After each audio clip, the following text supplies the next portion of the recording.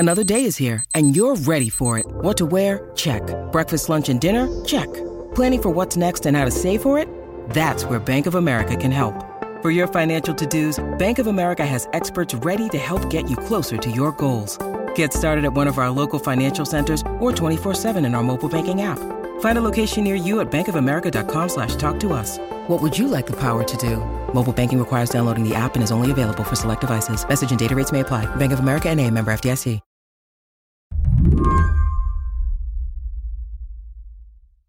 So Patrick, tell us, who are you and what do you do?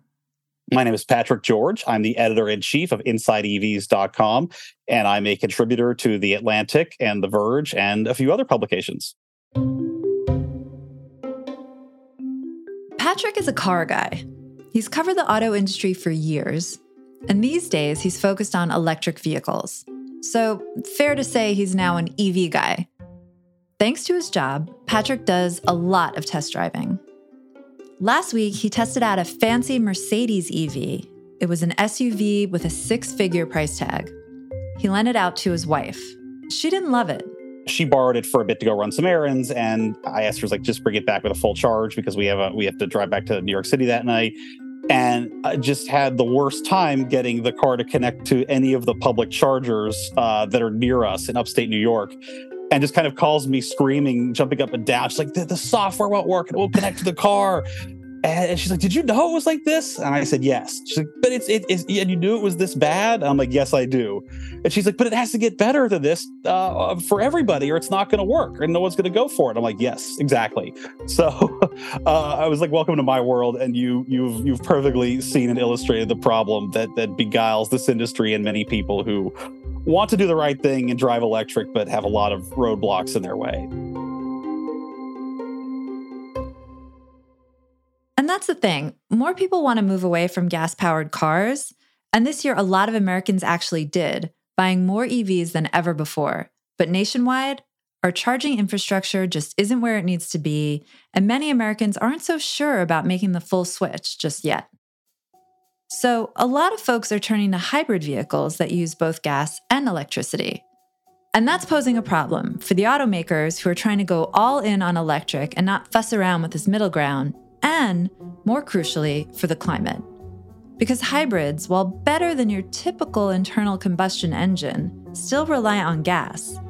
And if we want to phase out car emissions in the coming years, we'll have to move on from them eventually. That's the problem, which is that some car companies want to make hybrids and see this as this great bridge from gas cars to fully electric cars. You know, you could build up your battery supply, you cut down on gas use, cut down on emissions in the meantime, get people used to it. And then other car companies like General Motors and Volkswagen, probably most notably, are looking at this and they're saying, why are we have to spend billions and billions of dollars on building out EVs, on building out battery plants, building out software for these electric vehicles, all of this really advanced technology. We don't want to waste that money on, what's going to be ultimately a dead end on hybrid cars. And so, some of these car companies, they've got a great, lineup of hybrids to choose from if that's what you want right now. The other ones are just like, sorry, no, here are our gas cars and here are EVs, and that's the way we're going, and you're just going to need to kind of deal with it. So today on the show, Patrick explains why Americans, more than 20 years since Toyota introduced the Prius, have fallen back in love with hybrid cars. Will they ease drivers into an electric future, or will they run us off the road? I'm Emily Peck, filling in for Lizzie O'Leary, and you're listening to What Next TBD, a show about tech, power, and how the future will be determined. Stick around.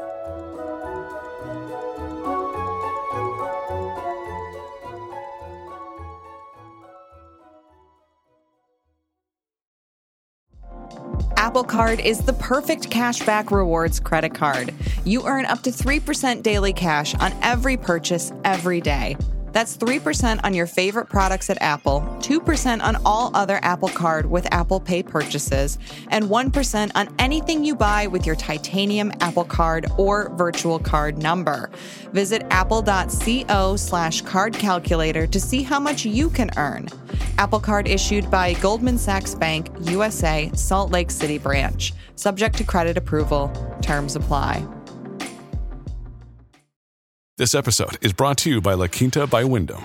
Your work can take you all over the place, like Texas. You've never been, but it's going to be great because you're staying at La Quinta by Wyndham. Their free Bright Side breakfast will give you energy for the day ahead. And after, you can unwind using their free high-speed Wi-Fi. Tonight, La Quinta. Tomorrow, you shine. Book your stay today at lq.com. So to back up a little bit, let's just talk about like who's buying what cars right now. What proportion of the market is EVs right now?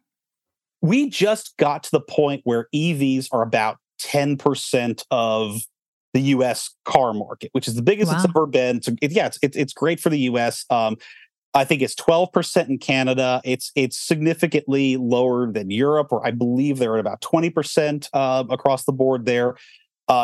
Some European countries, I think Norway, they're up to like 90% now. Like that ship has kind of sailed in Norway. Man, the Scandinavian countries, they're just lapping us. They're always lapping us. At everything. Healthcare, just got it all. The whole 9 yards. Yeah. China is rapidly moving to, these EVs. And they actually, they do a really great job of hybrid cars as well. And you said the proportion in the US of EVs is 10%. What's hybrids? What's the proportion of hybrids? As part of this growth that we've seen this year, hybrids now make up nearly 10% of new car sales. And that's a number that's more than doubled since 2020. So if you're looking at EVs and hybrids together, that's 20% of the new car market in America, which is really fantastic to see. Yeah, that's astonishing. The EVs, though, I still think of them as pretty expensive. I think I read the average price is like $50,000 for an EV. Is that right? Are they still a little too pricey for widespread adoption? Yeah, you're exactly right. There's a few trends at work there that are really unfortunate for the consumer right now. One is that you're absolutely right that new cars in general are more expensive than ever. Since the pandemic, they've skyrocketed. Last I checked, I think that the average new car price in America, all in is about $47,000, $48,000, which is far higher than it's ever been and ever was before. Your average EV is still going to be slightly higher than that. We are seeing those prices begin to fall. Based on the data I've seen, we're approaching what's called price parity with gas vehicles, like meaning cost to build these EVs. Like it's getting closer to the cost of what we're used to these days. And they've gone down. Like many dealers are offering discounts on their EVs. The automakers are seeing that the sales are kind of up and down. They're offering discounts and help. So it's getting better. But on the whole, these EVs are more expensive than, their gas car counterparts. I just drove the Chevrolet Blazer EV in California, which the ones I drove were about $63,000. And you can get a very nice gas Blazer for about $45,000. And I could see a lot of Chevrolet consumers sort of looking at that like, well, why would I spend $20,000 more on the electric car? Well, I mean, you never have to buy gas for it. That's a huge savings. It is for sure. And I think that's kind of an undersold benefit to these things. You still pay for electricity when you fast charge, but on the whole, this is vastly less money than filling up, like a large gas SUV would. So there's definitely benefits there. Amid all this, President Biden has done quite a bit to move the U.S. toward EV adoption. Under his administration, the EPA instituted new rules that force automakers to limit emissions and encourage more EV production. The president's landmark climate legislation provides a chunky tax credit to Americans who buy certain EVs. The administration is also providing funding directly to automakers to help them transition to electric. And the companies themselves have spent billions. But while the market for EVs has grown, it hasn't moved as quick as car makers have wanted. It's deeply confusing, and there's been kind of this narrative that's ran away this year that I haven't really loved, which is that this has been a great year for EV sales. It's been phenomenal. I think it's the best sales year Tesla's ever had, for example, by far. But we're not seeing that it's just this permanent up and to the right curve. It is kind of an up and down thing. You've seen a lot of early adopters who got these things. Now you're seeing people kind of like they're in the wait and see moment. They're waiting for charging to get better. They're waiting for the prices to go down. And I think these automakers are really struggling to develop cars at prices people want and prices that they can afford. I think people want affordable cars, period, but they're not getting them. They're really certainly not getting them in the EV market. I think that's part of the appeal of the hybrid right now is like you don't see those sky high prices for these hybrid models. There's a bit of a premium over gas car, but it's not an unbelievable amount of money, and you don't need dramatic changes to your lifestyle yet either, like you would for a full EV. Further compounding the problem is the fact that EVs are still an emerging technology. Many people are waiting for adoption to become more widespread before making the jump. In the next few years, we're going to see all of these cars are actually going to change what type of plug they use for fast charging. They're all going to go to Tesla's type of plug, which will give everybody access to the Tesla charging network, which is excellent. So, if you buy one of these now, I don't want to say you're going to be locked into a technology, but I think leasing something for 3 years, trying this out, getting used to the electric lifestyle, seeing how this works for you, I think that's kind of the smart play as this technology matures and kind of becomes more for everyone. There's probably going to be several iPhone moments for electric vehicles as opposed to just one thing. I think it's going to be faster charging. We've got to see the charging experience get better. The part of the story I didn't tell you earlier with my poor wife trying to charge this Mercedes was, you have to use a smartphone app to pay for that and to activate it. And the smartphone app and, the charging network and your car software all have to work perfectly in tandem. No. If any one of those things fails, it's not going to work. And it's like, okay, this is not as seamless as getting gasoline. It just isn't. So I think that making that experience much easier and foolproof and seamless and ubiquitous, that's what's going to do it, I think. And I mean, so many of these EVs are there, they're close to it, but it's still a lot of planning ahead to ask people to do, especially if they're, I kind of think about the difference between me, who does this for work and covers this, and someone who I know might be a single mother with 3 children. Mm-hmm. And is just trying to get them to school or activities or whatever on time. It does not have a lot of backup. And it's like, okay, you're expecting that person to work charging into their life like they would now. Like, we're going to make some concessions to make this work for everybody. And I don't think we're there yet. When we come back, are hybrids a path towards full EV adoption or a detour from the future we want?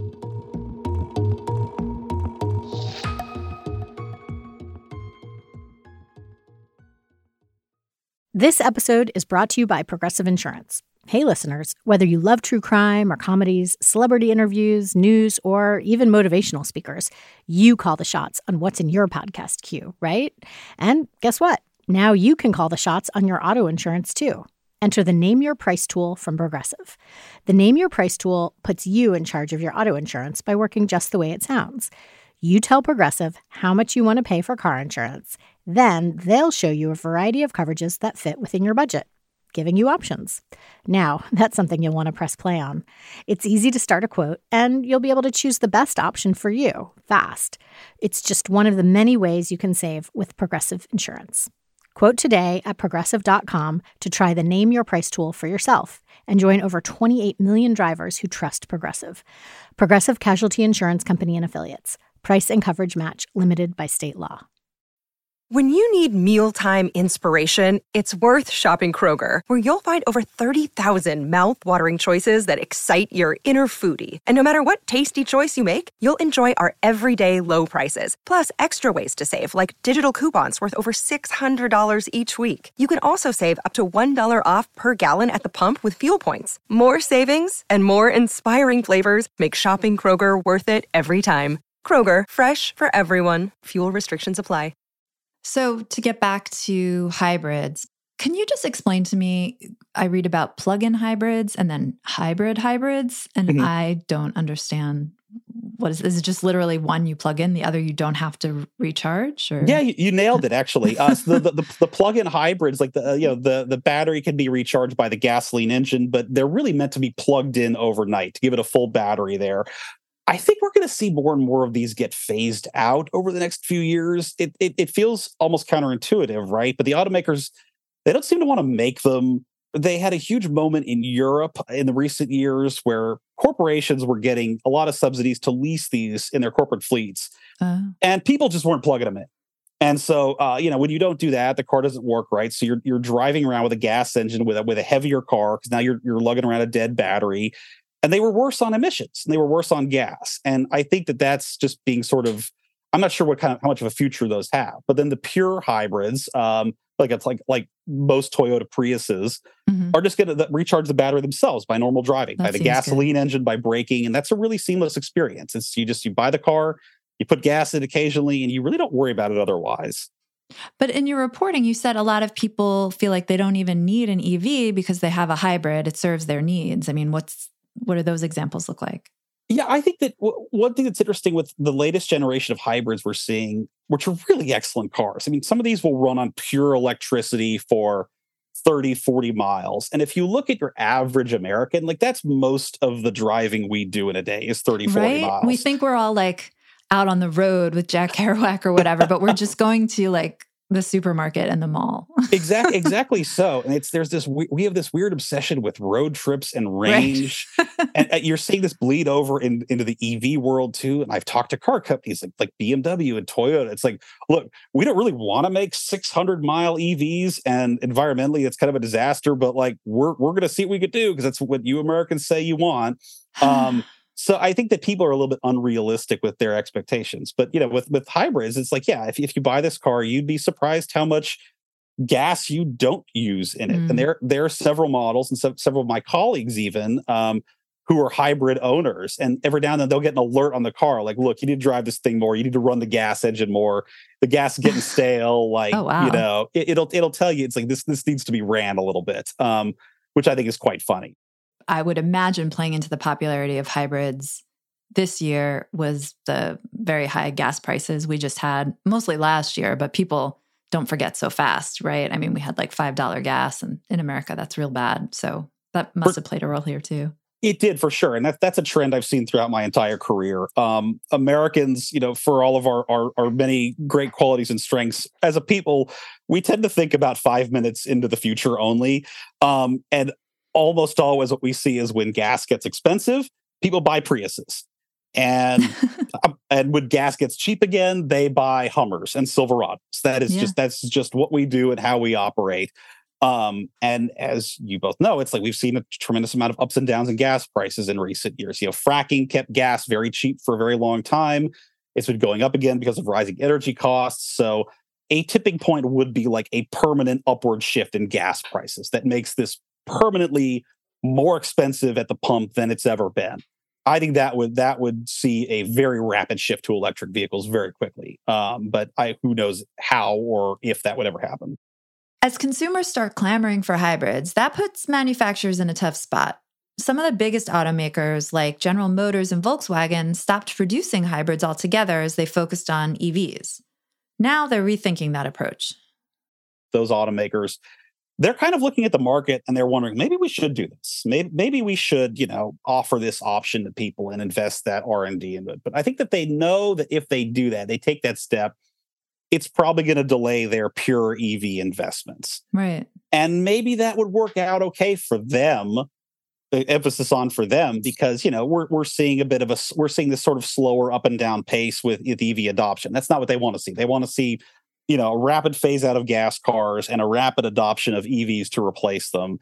And I don't think those things are going to happen in straight lines anymore. So it is a real dilemma for these car companies to figure out what to offer, especially as they're facing, very strict fuel economy rules and emissions rules, which is really the driver behind this whole thing. Is, if you gave any of these car companies a pass, I think they'd be making the same cars they made in the 50s and 60s if you didn't regulate this stuff. So, if you're being pushed in that zero emission direction or with stricter fuel economy rules, like what do you do? Do you do hybrids or do you EVs or hope the consumer adopts one or the other? It is a tricky situation to be in. But I mean, the bigger picture here, zooming out, is the climate. Good luck to the auto manufacturers. But I mean, is the fact that so many more consumers are turning to hybrids, I mean, is that a good thing or a bad thing for the climate? Like, what does that mean in terms of meeting goals? Yeah, great question. And the best answer I can give you is it's good news, but it's not as good news as it could be. Because these hybrids, one of the many benefits that I don't think we think about too much is that they do create far less emissions. Right.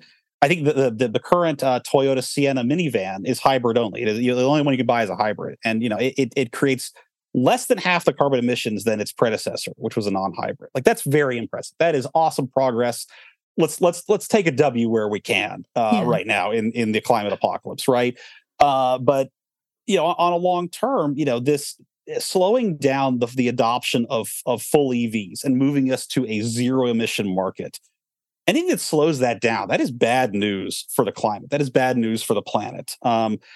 earlier this week on Inside EVs, one of our contributors, the wonderful environmental journalist Molly Taft, had a story about this, and she kind of looked at automakers like Ford and General Motors and Volkswagen that might be slowing down their EV goals a little bit, and she kind of wondered, like, what does this mean for climate change? And what she determined was, like the cars that Ford sold globally last year alone, like worldwide, over the course of their lifetimes, they will generate more greenhouse gas emissions, than the entire country of Taiwan emits in 1 year.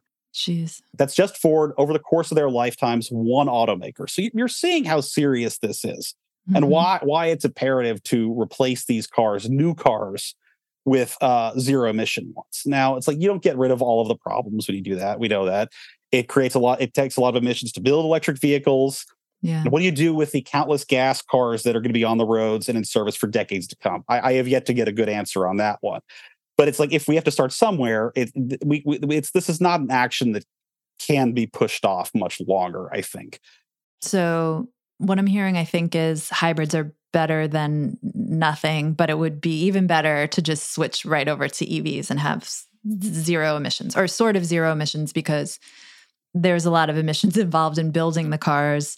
And also, I mean, we haven't really talked about it, but there's climate impacts for EVs separate from the fossil fuel issue, right? I mean, and mining a lot of the minerals you need to build the batteries creates its own sort of Pandora's box of stuff.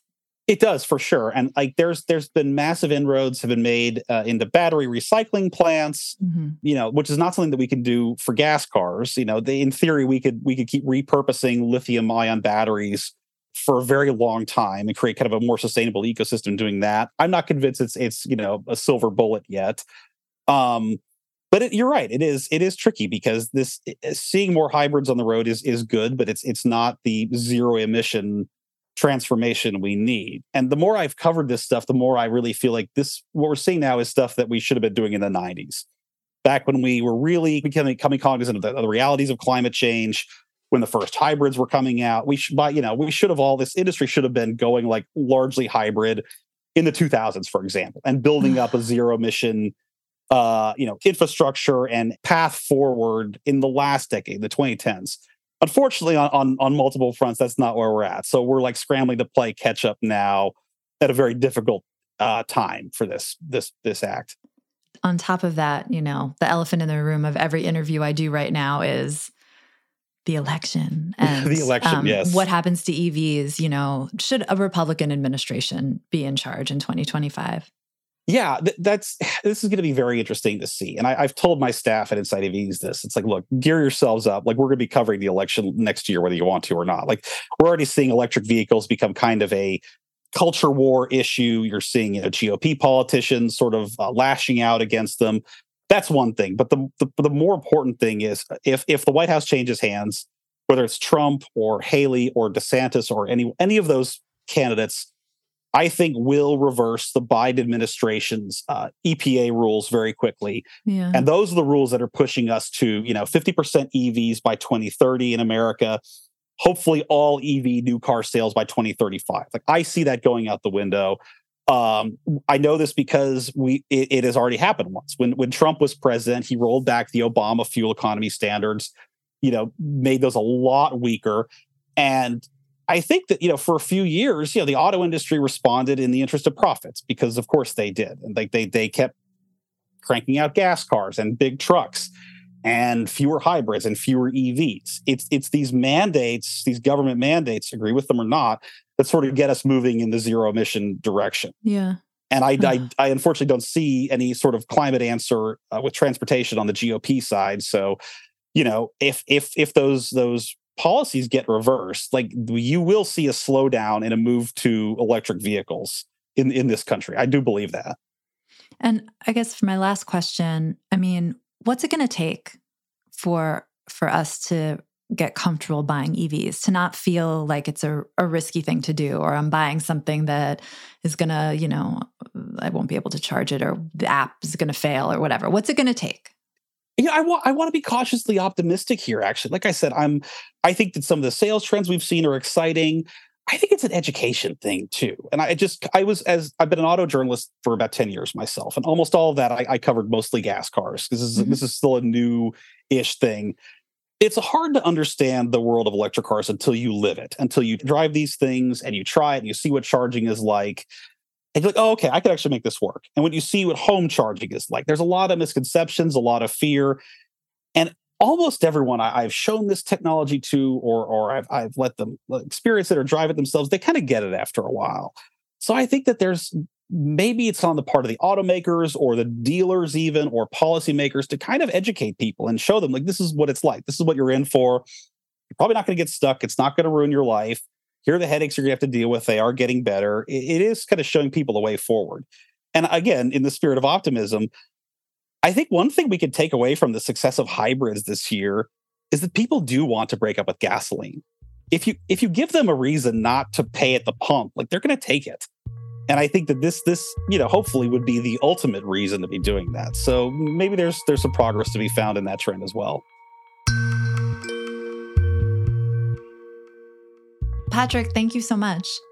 Emily, thank you so much for having me on. It's been wonderful. Patrick George is the editor-in-chief at Inside EVs and a contributing writer at The Atlantic. And that's it for our show today. What Next TBD is produced by Evan Campbell, Patrick Fort, and Anna Phillips. Our show is edited by Mia Armstrong Lopez. Alicia Montgomery is vice president of audio for Slate. TBD is part of the larger What Next family. TBD is also part of Future Tense, a partnership of Slate, Arizona State University, and New America. If you're a fan of the show, I have a request for you. Become a Slate Plus member. Just head on over to slate.com/whatnextplus to sign up. The TBD team is taking a little break for the holidays, but we'll be back in January. I'm Emily Peck, filling in for Lizzie O'Leary, and you can catch me on Saturdays at Slate Money. Thanks for listening.